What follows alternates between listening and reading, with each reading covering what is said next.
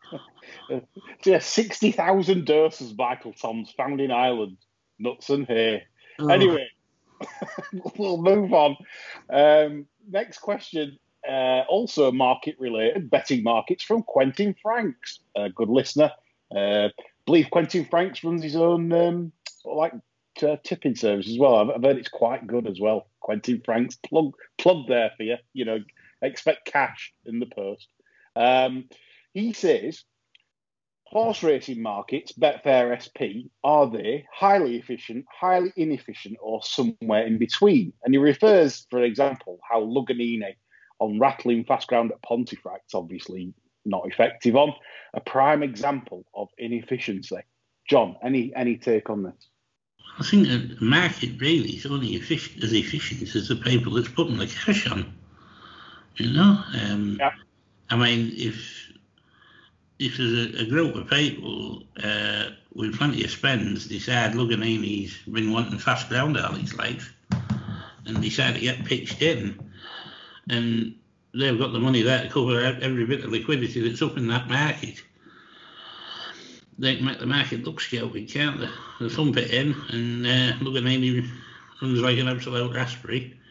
Yeah. And, everybody's saying, well, what an inefficient market. It might be half a dozen blokes that's clubbed together with the cricket money. Quentin, there is an argument from my side in that I'm getting lots of sort of rumours, and I kind of know. They're not rumours, I know. That basically now people are getting on in India and places like that.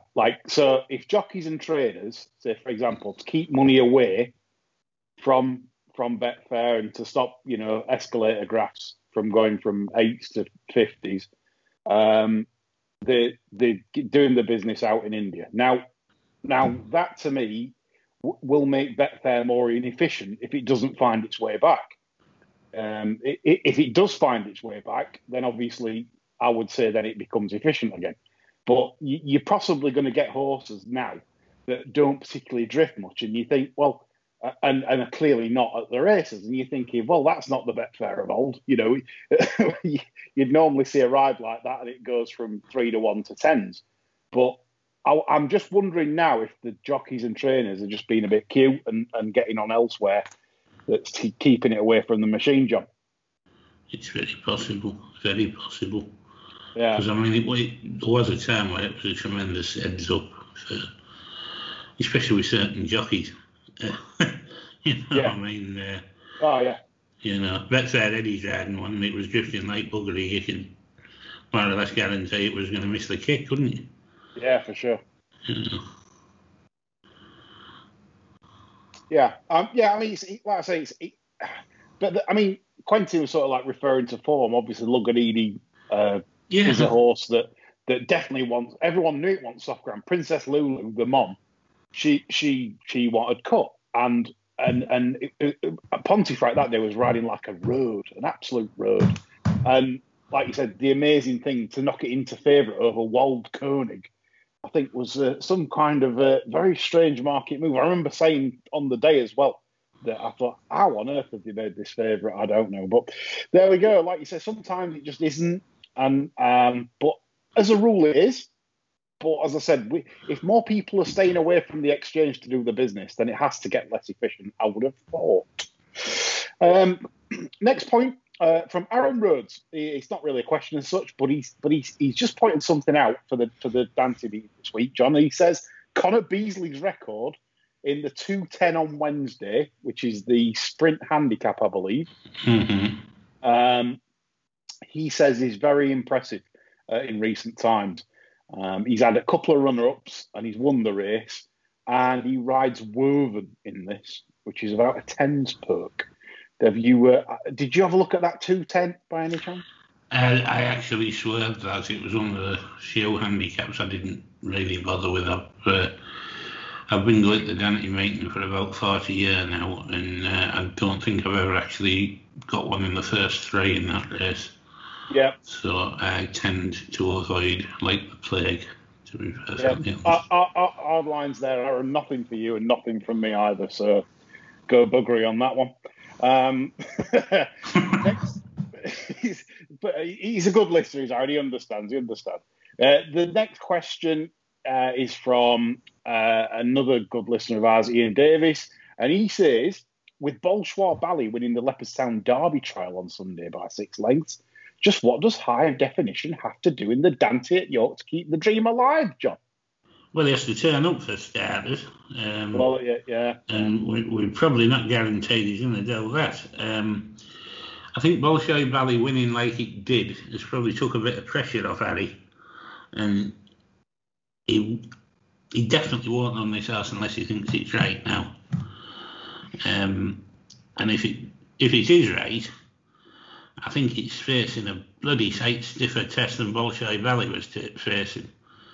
Because at the end of the day, he's only beaten his stable mate, hasn't he? 6 lengths. Well, yeah. I think there's 4 or 5 in in that Dante that had beat that stablemate of his six length. Yeah. So, as impressive as Bolshoi Ballet looked visually, I still think it's got to do it against a couple of decent tools to justify the current price myself. And as I say, I think high definition space in a much different calibre of field on Thursday if it runs. Yeah, could have been just horses in that Leopardstown race not running the races. Obviously, Max Winey didn't run his, and you know that He kind was of very slack across the lines. I thought I'd be surprised if he was even ready for the derby, to be honest. Yeah. Next question from Ian Davis was, fact or fiction, the Nave Mire is recovered marshland, and when it rains, the going gets uniquely holding, John. Well, the fact that it's reclaimed marshland's fact. The fictional bit, I think, is the uniquely holding thing. I don't think it's necessarily holding, because when it gets proper wet, there's surprisingly a lot of American breds cut through it rather well with their choppy little dirt actions, which I have had experience of in the past. Some horses I've been involved with have not only run well on rained on watered ground there that's got extremely wet, and you wouldn't have looked at their pedigrees and thought they need some soft ground at York. But I have actually seen plenty of them run really well on it. I think it can be an acquired taste when you're in like the good to soft sort of territory. I always like to say something that's actually done it on good to soft there previously. I always gives me confidence if I'm betting something like that, because I think where they're just taking a nice cut and making a print, I think that you can find there sometimes, for some strange reason, fancy horses that haven't been there before can run absolute stinkers, and you can never really put your finger on why. Yeah, I agree with that. It does seem to ride odd, is I think the word I'm looking for. You know, like some tracks, I don't know. I feel like it's cliched here when you start saying, oh well, some horses will go through it. I just think York tends to ride odd. I can't put my finger on it, but it does worry me when ground gets really soft. Even since they relaid it, you know, it's not. It's not what you'd want. You wouldn't pick it as a surface. No. There's nothing finer than betting on horses at York on good to firm. You know, me, I'd dig it up and put Tapperton down. Really? Yeah, I would. Seriously, yeah. Why? Because you'd have no chill over the ground. That'd be the end of it. You know, if they could make green tappeta, I'd be for that. But I mean, why can't they? You know, I mean, there's something about it when you look at like Newcastle, for example. Yeah. You know, it looks like a building site. I know. It looks terrible. It's a terrible colour. It's just not. I just can't get my head around like an E-ball meeting, and then you know it's like Newcastle. Why can't they dye it green? You know what I mean? They should do. Yeah, that's what we recommend. So it looks like. Why don't we write to the bloke at Southall, because they're going for it, aren't they? Yeah. And say, if you haven't ordered it, see if it comes in green. The green bit, because that's it. I mean, for example, if you started playing snooker on beige, you know, everyone would go, "What?" You know, it's like there won't be many browns potted. The two, right? Yeah. But yeah, interesting. When Quentin started playing again, he liked putting the brown ahead. Yeah. Bill Werber, I used to like 8 pints before he played. He liked putting the Carlsberg, didn't he? Yeah, he's good. Good days. Right, good questions, Ian. Finishing off with Siren John Nolan, and he starts off by saying, Has any listener, so listeners, have you ever done this? Because John Nolan has. Sat there with his siren on his head and his Swarfiga and his waders. He says he's laid a winner that was £39 out of the handicap and won. He says, and if you haven't, he's the clubhouse leader on that. And he's so listeners, get in touch if you've laid a winner more than £39 out of the handicap. He's going to take some baiting there, isn't he? He's born unlucky, is John. But his real question is the Barbadian Baron, Sir Michael Stout, is he ever going to have a classic horse ever again? Or is he going to have a decent raft of 2-year-olds ever again before he calls it a day? And why the fuck doesn't he have a stable jockey, John? And if he did, who should it be? Well, I do think he's going to have a classic horse before he hangs his hat up.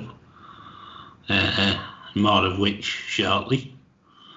As regards whether he's going to have any decent 2-year-olds, he seems to have given up trying to train horses to be 2-year-olds, to be honest. I mean, I can't for the life of me think that anybody could have a yard so full of such backward types that you can hardly get a running before the end of July. But that seems to be the approach now.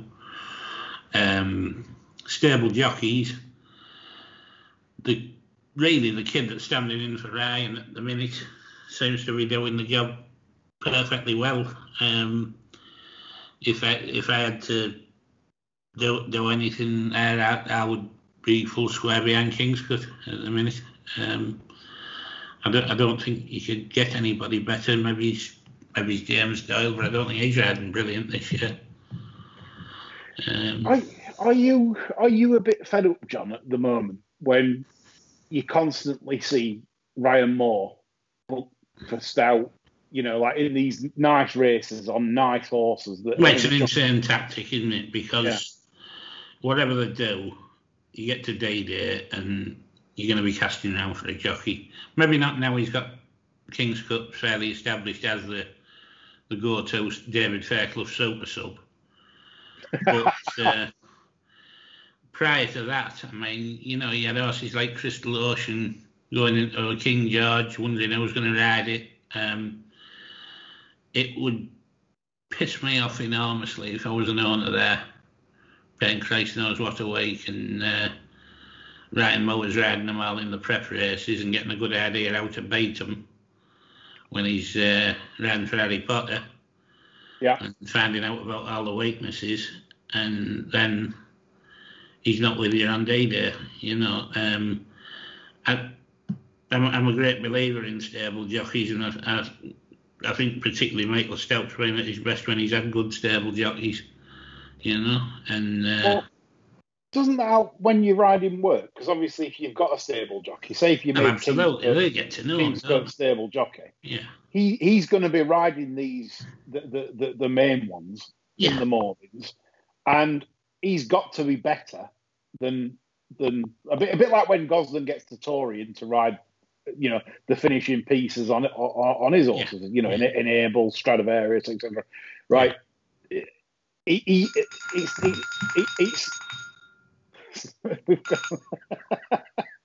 It's phone calls and sirens. We love it. But it's like, I think that's it, isn't it, John? That it's amazing how much these jockeys can make a difference.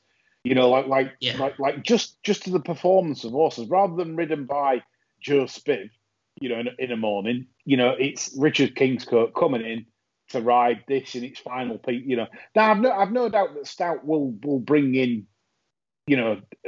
top flight jockeys to ride serious horses. But like you said, surely it's better to have the actual man in the saddle. That's going to be on the day. So he knows all the traits of that horse. He knows everything about it. Yeah, totally agree. It's a definite blind spot for me. Yeah. So come on, Sir Michael, get going and nick Kingscote from the Chester lot. He's fed up of riding winners round Chester now. Well, that's it. He must be sick of whizzing around there on He must be folks. Must be dizzy, yeah. Right, so now we can begin our preview of the week with all the best bets and sort of thoughts for the Dante meeting ahead. I'll kick off with a nice stat for you. William Haggis, who loves a winner at York, is a very impressive 6 from 18 since 2016 at this meeting, and the six others have been placed, and he's making a 37 points profit at this meeting. So William Haggis is very selective what he sends here, but when he does, he clearly means business. And we're going to kick off, John, on the Wednesday at the 240 race, which is the Duke of York, and it's sponsored by Clipper Logistics, a Group 2 event. And Art Power is heading the market with Oxted at 100 to 30 joint favourites. That's with William Hill. Have you looked at the Duke of York, John? Looked at it, cogitated, remunerated, and whatever else rated at it. And I think my view is Oxted might possibly want quicker down than they'll get here. At the end of the day, he hasn't won since the July Cup either, and for a sprinter that was supposed to be carrying all before him at the time, I think that's enough reason to question. You know, he may well have been tailed, shall we say. He's not looked the horse he did last summer either, to me. Do you think, John, with Oxted, he had wind surgery after he won the July Cup? He couldn't set him back. And the 3 races he's ran since then, whilst being okay. Well, the one in Saudi Arabia wasn't, but the other were just okay. So yeah. Whereas, I mean, Art Power, I would hope he doesn't come here like most of Tim's this year in need of a pipe opener. If he does, I'll probably be backing him second time up. But I would imagine this has been the target for some time. The Easterby family love a winner there. I mean, the old spitting lad will be prowling that parade ring while the race is on, hoping his nephew's leading the winner in. Goes fine on soft. It's got plenty of early. Still should be able to put him where he wants. Summergand, I don't know if this race will lend itself to the type of hold-up ride he wants. Starman, well beaten by the selection once he came out of listed company. He needs to take another step forward. And this is something that surprised me. Brando's run there 10 times and not won. Yeah. So I think I'm jumping in the Art Power camp for this, and I think I'm quite strong on it, really. Okay. Well, I mean, Art Power is currently priced 100 to 30 with Sylvester de Souza. By the way, 4-year-olds have won the last 4 renewals of this event, and the reason I like siding with 4-year-olds is because I often believe sprinters, as they get older and older, a bit like us all, really, they can lose that little bit of toe. And it's like when you're looking at like the likes of Brando, 9 years old, he ran an absolute blinder at Royal Ascot last summer when just getting touched off in the big event there behind Glen Shiel, the champion sprint. Actually, sorry, that was October, not the Royal Ascot meeting, but same thing, same track, same sort of horses. But yeah, Brando basically got touched off, and you just think, 9 years old now, can he repeat that? I'm starting to doubt it. His 2 runs this year haven't been very good. My selection in here, I do like yours, John, Art Power. The one thing I'd say about Art Power, for people backing him, he's never been a 5 furlong horse in his life. I know he beat Keep Busy off 97 at Ascot, and you're saying, what are you talking about?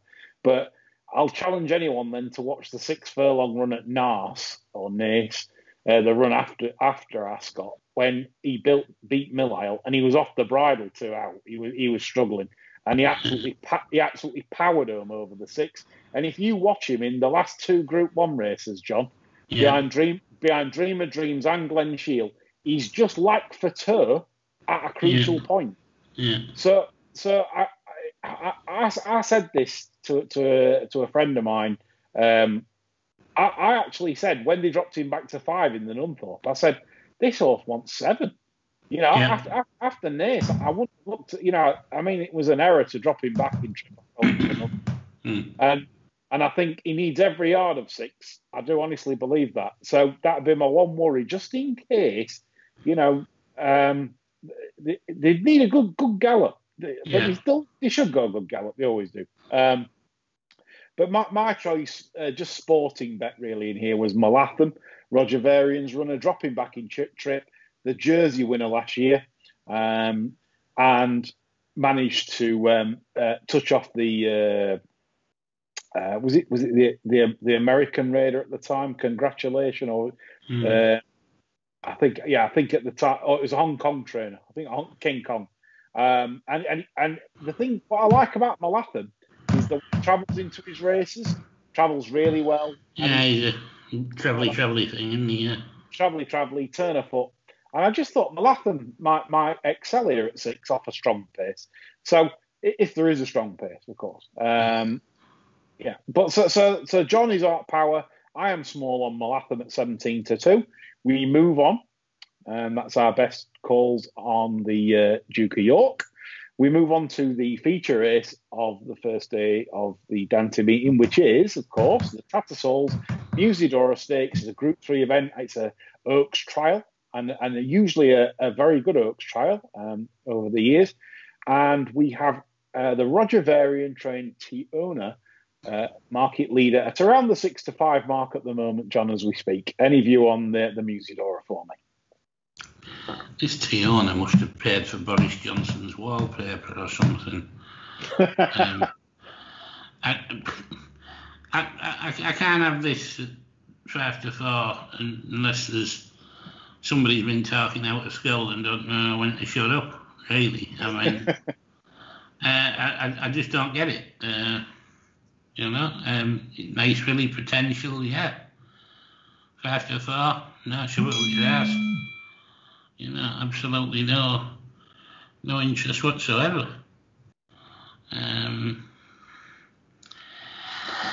Not for me at that price.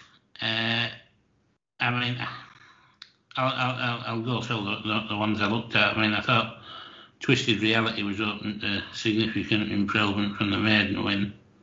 Absolutely. Handle soft. Harry Potter with 1 entry. I mean, I think he's just having a fair look for Santa Barbara. I think the writing's on the wall that he's earmarked Santa Barbara for the Oaks.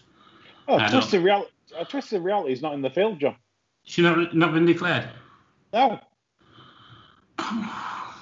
No. I thought, to be honest, I thought she had, because I watched the race this morning. So, yeah.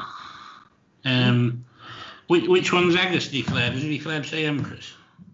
No, I believe the Empress goes for the Michael Seeley on Thursday, on Friday. Well, really, I mean, it's John Nolan time now, because listen up, John. Take your Siren. Yeah, Siren going now. Noon Star, absolutely bred in the purple. This mother was a proper Oaks filly. The maiden stroke novice form's working out nicely. I loved what she did at Weatherby. She looked professional, bags of scope about her physically, strong through the body, improvement to come over 12, I'd have said. Excellent manner about her, and I would expect her to book her ticket for the Oaks in no uncertain style here. Very good write-up, and I concur with you, John. I think she's a very nice filly. I think the win at Weatherby highlighted the fact that she's certainly going to be stakes class, without a doubt. That's probably pointing the obvious out, or the bleeding obvious. The only I mean, she was my original selection, but I think what has caused Tiona to be the price she is. Obviously, she was very impressive when winning at Newcastle, but apparently this is just obviously my variant Merle, if you like, if they're any good. She's absolutely thrashing the Lingfield Derby trial winner Third Realm on the gallops. So whether that justifies the price, I don't know. But apparently her work has been absolutely phenomenal. But so that's the only thing that stops me, from basically putting my balls in the frying pan and going, I want a big bet on Noon Star because we forget what contacts say sometimes or moles, if you like.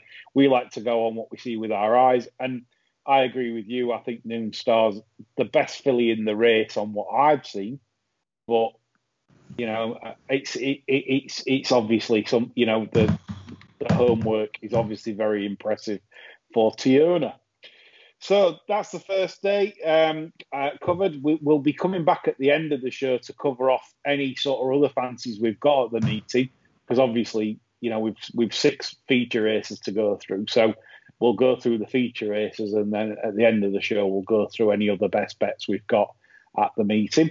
So we'll just move on to the Thursday on the card, and we'll start off by looking at the Albasti Equiworld Dubai Middleton Stakes, which is a Group 2 event for fillies and mares of the older variety. And leading the market at the moment, I believe, is KN Pepper John of Jesse Harrington from Queen Power of Sir Michael Stout's Yard at 2-1 and 5-2 respectively. Have you got any view on the Middleton? Yeah. I mean, they've done well to get this hyped up to a Group 2, really. I mean, it's turned out to be a nice race over the last few years. I tended to prefer it when it was a graduation race. You got a dozen or so fillies that might make the Ribblesdale or the Gold Trees. I found it a lot more informative because a lot of the times I've run this, it's just been a lap of honour. And I get the impression that this could be similar this year. I can't for the life of me say anything beating KN Pepper. She was second to a Breeders' Cup winner last year, for God's sake. Aiden's House Passion has some fair form in the bulk. I could see her chasing her home at a respectable distance. And we know Queen Power will finish close up and beaten, don't we? So that's about as much as I need to take out the race. I mean, what price is KN Pepper at the minute? KN Pepper is. I'm just going to check this now just to make sure I've got up to date prices, because sometimes odds checkers a bit weird. Right, KN Pepper is actually William Hill are very shrewd. They're 2-1 They're 2-1 fab. However, Paddy Power and Betfair are 100 to 30. That needs smashing. Dear God. That needs smashing. That's like insane. That needs smashing like a chicken parmo after 7 San Miguels in the butter. Oh. Honestly, that's just too tempting for words, I mean, if you could smash that, I'd take a baseball bat to Boris Johnson's cobblers. You'd still smash that, wouldn't you? He'll be hanging out the arse of some civil servant. Oh, yeah. But anyway, so I totally concur with your selection, because the Ginger Hitler was on, telling us all, like you were, about how jaded Queen Power is in a finish. And I think we saw that at Newmarket. She doesn't put it all in. So how that can be favourite in anyone's book, I don't know. And then you've got Passion that KN Pepper has already drubbed last season when they ran against each other. That was behind the brilliant, can I say, Tarnower This is insane betting. This. I mean, it is. I think, I'm sort of tempted to wrap this up and just go and start laying into this. Well, we should just wrap the show up now. That's it, listeners. As she said, it's not running or something. I mean, knowing Jessie, there's absolutely no way. I mean, well, she won't run. She won't bring this over just for a spin. It's not with current regulations as it is, and no. But neither of the Jessie runners are jumped up because she's got silence pleasing. So right. It's one of them, really. I mean, put it this way. I mean, like I said, passion needs further than 1 mile 2 furlongs. Passion wants a mile and a half plus. I mean, we all love a bit of passion, but not this one of an extended 10. It can't beat KM Pepper over. I literally can't believe this. I mean, I didn't even check the prices out because I thought this is going to be a non-event, 4 to 6. Yeah. No, in total agreement. It's yeah. Put it this way: if Jessie's turns up KM Pepper, I mean, there's no way you. I mean, John, she could have a spin with her filly in any race she wants in Ireland. Yeah. So if she turns up at York, right, she's not turning up fat or no. Not a chance. Not a chance. Because you can do that in Ireland. You don't have to get on ferry and do whatever else you're doing. Just have a spin up or a floater. It's a KM Pepper. I mean, just check with your bookmaker. If you get non-running no bet as well chucked in, just have a bet. Put someone for us. Yeah. Get me and John on. So that's KM Pepper. We're unanimous on that. Absolutely, just different class. I agree. Totally agree with John. Right, we move on to the feature race of the meeting, the big talking race where everyone's hoping for a big shake-up in the Derby market. Bolshoi Bally provided that at the weekend in the Derringstown. And I think people are hoping now for another contender to emerge in the Dante, John. Indeed. Well, regular listeners will know my opinion of High Definition from last year. I think the horse has the potential to be one of the ones. The problem being, of course, he's missed his intended engagement at Lingsfield at the weekend. And he's still doubtful for this. Aidan's going to be having a look at a bucket of blood and seeing what's floating in it before he makes his mind up whether to run it. And from a betting point of view, I wouldn't have said that was ideal, because at the end of the day, we're previewing this to try and chunk up a bit of value in the Dante market. Yeah. So, I mean, my thoughts on what's in the Dante were pretty much as follows. Alenka won what's going to start to look a fairly shit trial at Sandown, I thought. Yep. The runner-up's probably got quotes for the RSA now after Lingfield. Bellocchio, same farm line. Flying Visit was a good second to Bolshoi Ballet. Probably sets the standard really on bare farm, because Gear Up absolutely nicked a Group 1 off the front end in France last year. The Acom form is just a little bit better than a splash fart. Seriously overrated on official figures for me, that one, unless you got the softy of all softies. Hurricane Lane's bred for the job, kept on too well for Maximal that we think's a bit of a ponce anyway at Newbury. Yeah. So we'd expect some of these to provide more of a test for it. And then we come with the two I'm interested in, actually. You got Roger Varian, Royal Champion. It's well worth a mention, I think. I think this could improve a lot from debut. And it'd be very interesting if they come here off the back of that. I mean, I would have thought Varian would have run his best derby up here, and he's won 2 derby trials already. That's a very good shout. It's a very good shout. You know, and if that debut this year was legit, you wouldn't be thinking about Dante's, you'd be thinking about getting a win into him somewhere. So I'm assuming there's a fair bit of improvement to come from that if that turns out. But then there's the one, and I'm in terrible conflict about this because it's trained by Ed Worthel. But John Leaper impressed me enormously with his maiden win at Newcastle. Yeah.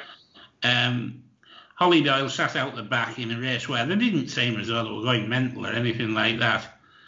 They turned into the straight. Holly Doyle still sat out the back and not really seeming to give a flying shit how far behind she is or anything else.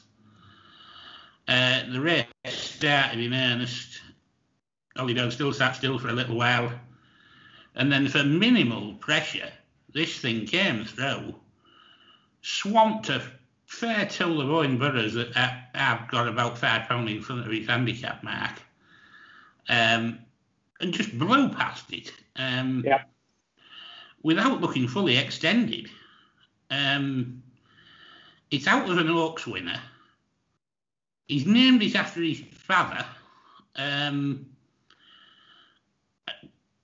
Dangerous. This could be a bit lively, and I think if this had been trained by Gosden and ridden by Vittori at Newcastle, I think this would be favourite for this race. Favourite. Yep, absolutely. I think 8-1's absolutely sick each way. Well, I mean, the minute you just look at the pedigree, but forget the trainer. It's Frankel out of Snow Fairy, obviously, an Oaks winner. So straight away, the pedigree goes absolutely wow. I mean, this horse basically is Frankel Snow Fairy, absolute class. And like you, John, I think the way that Holly Doyle rode this at Newcastle, the money that was for it said that this was an absolute machine. When do you see an Ed Worthel horse, like well backed at 9-4 against top yards? You've got Moktasab of Owen Burrows, you've got First Light, John Gosden's, King Francis, Roger Varian, Musharraf, Roger Varian, and they just couldn't get enough on. And it was if to say this is an absolute machine. So like you said, John Leaper is just such a major contender. He's definitely on my shortlist. But obviously, we're having to look at this race as though high definition might not turn up if he doesn't. So this is where we're going to have to come with alternate contenders. And like you say, I'm firmly in the John Leaper camp with you. And to be honest, you've thrown one at me in the Varian horse and that's been quite well backed as well. And like you say, that could be his best so far, because like you said, you'd run your best in the Dante. You would run your best. Yeah. So that warrants respect. So it's a tricky puzzle, this one. The one that impressed me was of the Aidan O'Brien other runners was Wordsworth. Looked like diminuendo, this.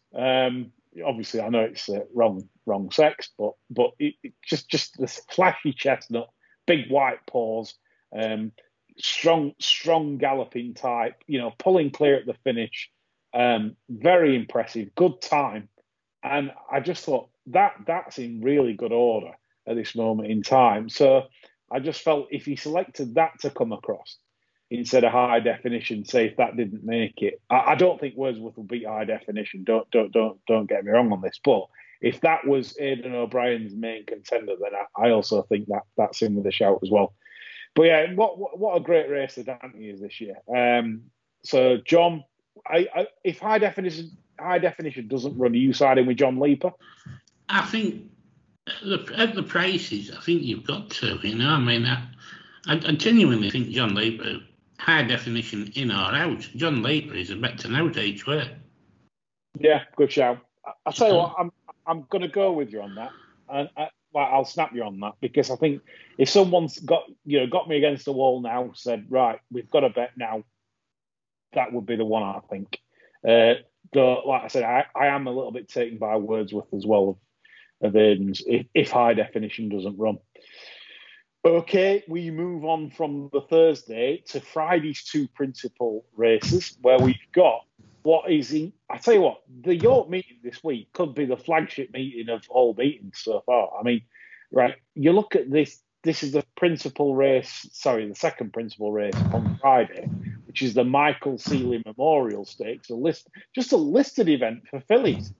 This is if these all turn up, and I've got every reason to believe they will do because It's a the page, Empress. isn't it? I mean, this is a Group 2. This is a Group 2. Make no mistake. John, what are your thoughts on this? It's an absolute peach of a race. You got Love Is You, that I actually thought was probably the best horse in the Nell Gwyn. And the runner up went and placed in the Guineas. So there's every chance Love Is You could be pretty nice. Creative Flair is definitely going the right way and would be the sort that you'd say maybe make up into a Coronation Stakes type. Sea Empress, again, very interested in coming here instead of the Musidora, which I believe she is. Yeah. Bags of potential there. And then we've got our old friend Snow Lantern. Now, if she's running here, I mean, I would be scratching my head as to why they didn't run in the Guineas, you know. Because, you know, I mean, why haven't they gone Musidora if they were worried about the mile for the Guineas? I don't know. Stacks of potential, you know, I mean, couldn't have done that maiden any better. But against some of these, we'll need to take a step forward. It's a busting good race, you know. I think you could maybe see a Coronation Stakes winner. Eh? It's definitely the race of the week for me. In terms of like what could be turning out here. I mean, let's not even rule out Kestenna or John Gosden. Yeah. I mean, these are really good fillies, and I mean, to me, Snow Lantern, like you say, it is the most remarkable decision of the flat season so far. Why Snow Lantern didn't run in the 1,000 Guineas. Incredible decision. Because there's only 1,000 Guineas. It doesn't matter if she didn't go on the track because Love Is You didn't go on the track in the Nell Gwyn. But at least they found out that Love Is You didn't go on the track because they ran in the trial at the Nell Gwyn. For some reason, the Hannons bottled Newmarket. They bottled Newmarket at that meeting and then they went to Newbury. Unless they just feel that she won't handle undulations, and that's just that. Maybe just that. But like you said, John, Love Is You didn't handle the track at Newmarket. Could be easily be £7 to £10 better than 103. Sea Empress beat the Musidora favourite Tiona and was very impressive in doing so. Obviously, I've mentioned about William Agus's record here at this meeting. And then you come down to Creative Flair, the third in, that handed Aurea a decent beating at Ascot. So what a race! I'm not going to tip up one really, because it's one of those. It's one to savour. That is one for the pate. Glass of wine if you fancy it. Gin, half a pint of gin. Get Digby in. And if you're a non-alcoholic, then nice cup of tea, bit of pate on toast, you know, Marks and Sparks, something like that. Treat yourself. Bit of Marks and Sparks, bit of Ardennes duck with orange. Duck orange pate for the Michael Seeley on Friday. So we've sorted that. We've told you the direction which to go for that, and we have the final feature race of the meeting, which is the 310, which is the mile and 3/4 matchbook Yorkshire Cup Stakes, a Group 2 event in which Sir Ron Priestley, for the Screaming Kilt, is 7-4 market leader, John. Well, let's hope something goes wrong for the Screaming Kilt then. Because let's be fair, nobody really wants to see him win this, do they? You know. I mean, I had a good look at Ron Priestley. I'm not even giving him his title, so. And a lot of his wins, a vast majority of his wins have been at front end gas holes, Nottingham, Newmarket, such and such. His only defeats, 4 from 11, have been at hold up favouring tracks. And unless he gets a softy area, this is a hold up favouring track to a certain extent. Yeah. They're probably daft enough to let Mayerth Road press him as well. Now, Tim, who tends to have horses needing a run this year, he's looking to get Wells Fargo back in the racing game after a long time off. Now that one can be very fresh and fizzy, and I could say that probably blowing out 3 furlongs out, to be honest, but I think that'll be up there as well. So I don't think Ron will have it all his own way on the front end, especially with Aidan running something that sounds like Jim Bolger named it, Amran Nad Rifran, or whatever the hell it is, which must be giving a nice lead to Santiago, who was fourth in a good ledger last year. He had his pipe opener when beating at odds on, which a lot of Aidan's older ones do as part of the graduation when they're going from 3 to 4.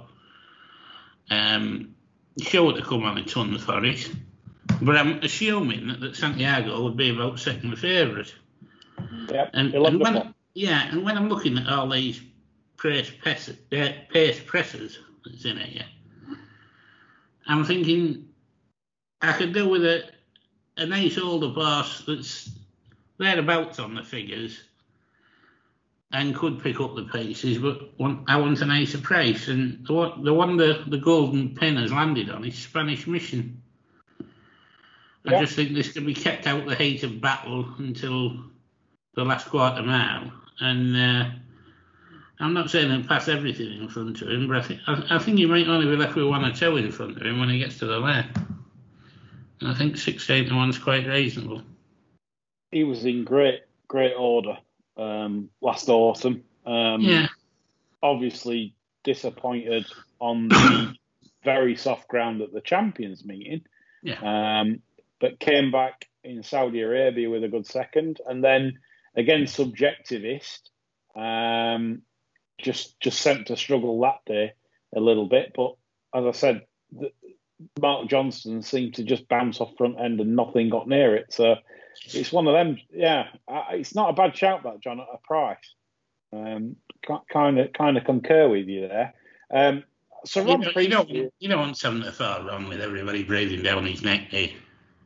Not really. Not at your, like you say. You make a very good point that Sir Ron's wins, have come when like he's blasted off at tracks that probably suit that kind of rides. And York, if you blast off at York for 1 mile and 6, you might be flagging in the closing stages. And what else puts me off as well is this is Ron's 3rd run.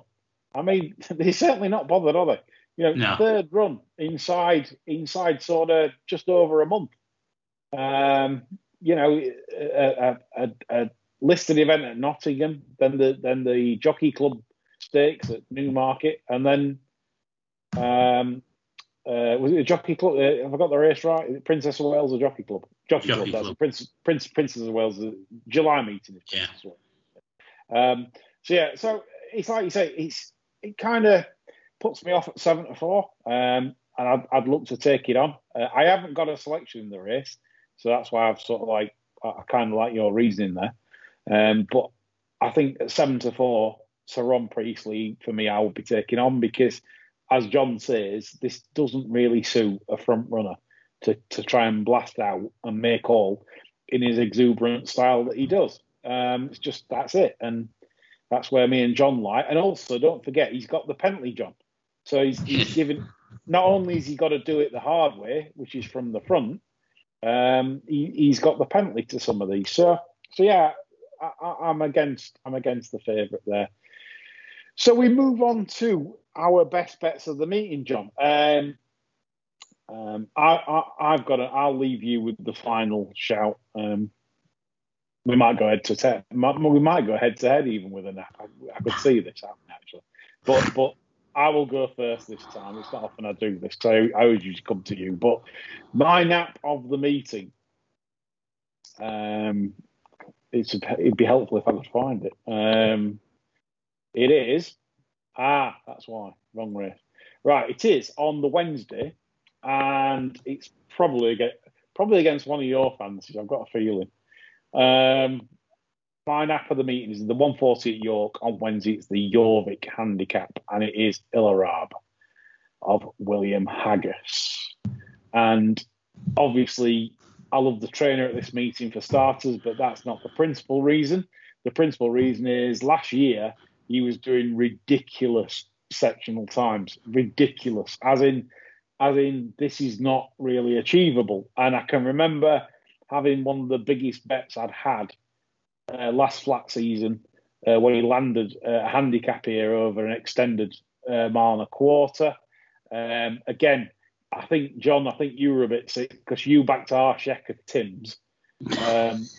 And he quick and clear at Arshek, and you thought, I've done it. You stood up, you were beating your chest. I was already rubbing the Vicky, and never mind beating me. And then Illarab came from nowhere and just blasted close home. And he's done that all season. If you look at his profile, he's won by a neck, won by 3/4, won by a neck, won by a neck, won by 3/4. He only does enough, but he's got this terrific burst of pace, which for a middle distance horse, I think he's just special. And whilst obviously I do respect Sir Michael's my Frankel, of course I do. I just think Illarab this season will be, without a doubt, top of the range. I'm not saying Group 1, but he'll be, Group 3, Group 2 level. They've got Hardwick entries, both the front two. So, but Illarab is my nap of the meeting. 140 York on the Wednesday. That's the opener for the Dante meeting. John, what's your nap of the meeting? It's not in the 140 on Wednesday. Get in there. At least we're not going into it. Yeah, it's actually in the 340 on Wednesday. All right. This is one of Huey Morrison's called Huddlestone Mac. Oh, yeah. Now, Huey thought this was good enough to run in the Greenham. Absolutely pissed its chance away. And way too free. We've got him in a 7 furlong handicap, which will fill out on Wednesday. There'll be stacks of pace on. He's got a nice enough draw. I think this will really suit. And for a horse rated in the 80s, I'm absolutely convinced this can rate mid-90s at worst. I think this will suit him down to the ground. I have no ground worries. And I think this is really, really solid poke. It's a really, really sexy profile, isn't it? I mean, it's absolutely pissed up on the Billy Idol at Sandown last back end. Yeah. And he's just wasted him in the Guineas, early in the training. It beat one easily that also won its maiden easily at Bath next time. Absolutely won pulling a cart. So This, like you say, and to be fair to Hewitt, he don't tilt at windmills. That's the thing, if Clive Britton had run it in the Greenham, you'd just probably not took any notice of it, would you? It's a good shout. I think this, with the guaranteed pace, I don't just expect this to. I think it's an impressive performance here. That's a good shout. And to boost your confidence as well, have you seen that Ryan Moore was jocked up for Rifleman and he's turned down the ride because it chucked him off at Sandown. Yeah. So that's the favourite at 7-2, and Ryan Moore won't ride it. So there you go, folks. John has come with could be a perler there in Huddleton Mac. as he's Dante meeting Nap. I like that. I do like the selection. I think it's good. Have you anything else, John? Well, there's a couple of system bets. In the 140 on Wednesday, I'd urge people to have a second look at Mr. Carpenter. It's on a very workable mark and has already had the requisite paper opener. Bolling Joan, 450, same story. And then on Thursday, there's two. I think King Ottercar, the ground went bang against him in the link and he did too much too soon. Yeah. Spencer's booked, tailor-made for this job. I think you'll see a different performance on Thursday, along with Smart Champion of Dave Simcox. Never seems to run at places where his old upstairs going to benefit, but it just might here. And it's not always a great race, that 2-miler. On Friday, I liked your friend Mr. Haggis with Wink of an Eye. I thought that was a massive eye catcher last time. No run when he wanted to be out. He finished up well beat, but probably should have won. Moctasab's in that, the one that chased home John Leaper as well. Yeah. So that's dangerous. And on Friday, I thought Tenbury Wells open to fair improvement from 3 to 4, gelded since last season. Trainer's won this twice in the last 10 years. He's got a good record with all the handicappers in debuting at York. So I did note that. And there's one interesting horse. I don't know whether it's going to turn up at York. Kagan of David O'Meara's. It's a £13,000 purchase out of Andre Fabre and Godolphin.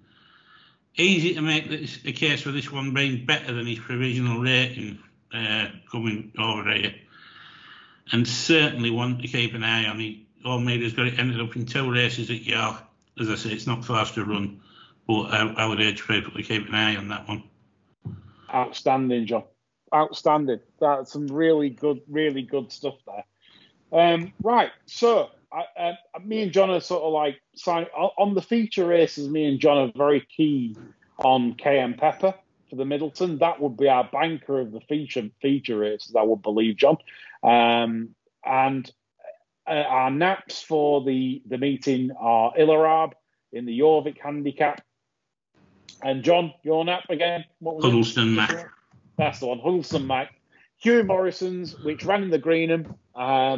Obviously, Huey doesn't tilt at windmills. So they're the 3 sort of principal selections to concentrate on. John's left for you some fantastic horses to follow there at the end.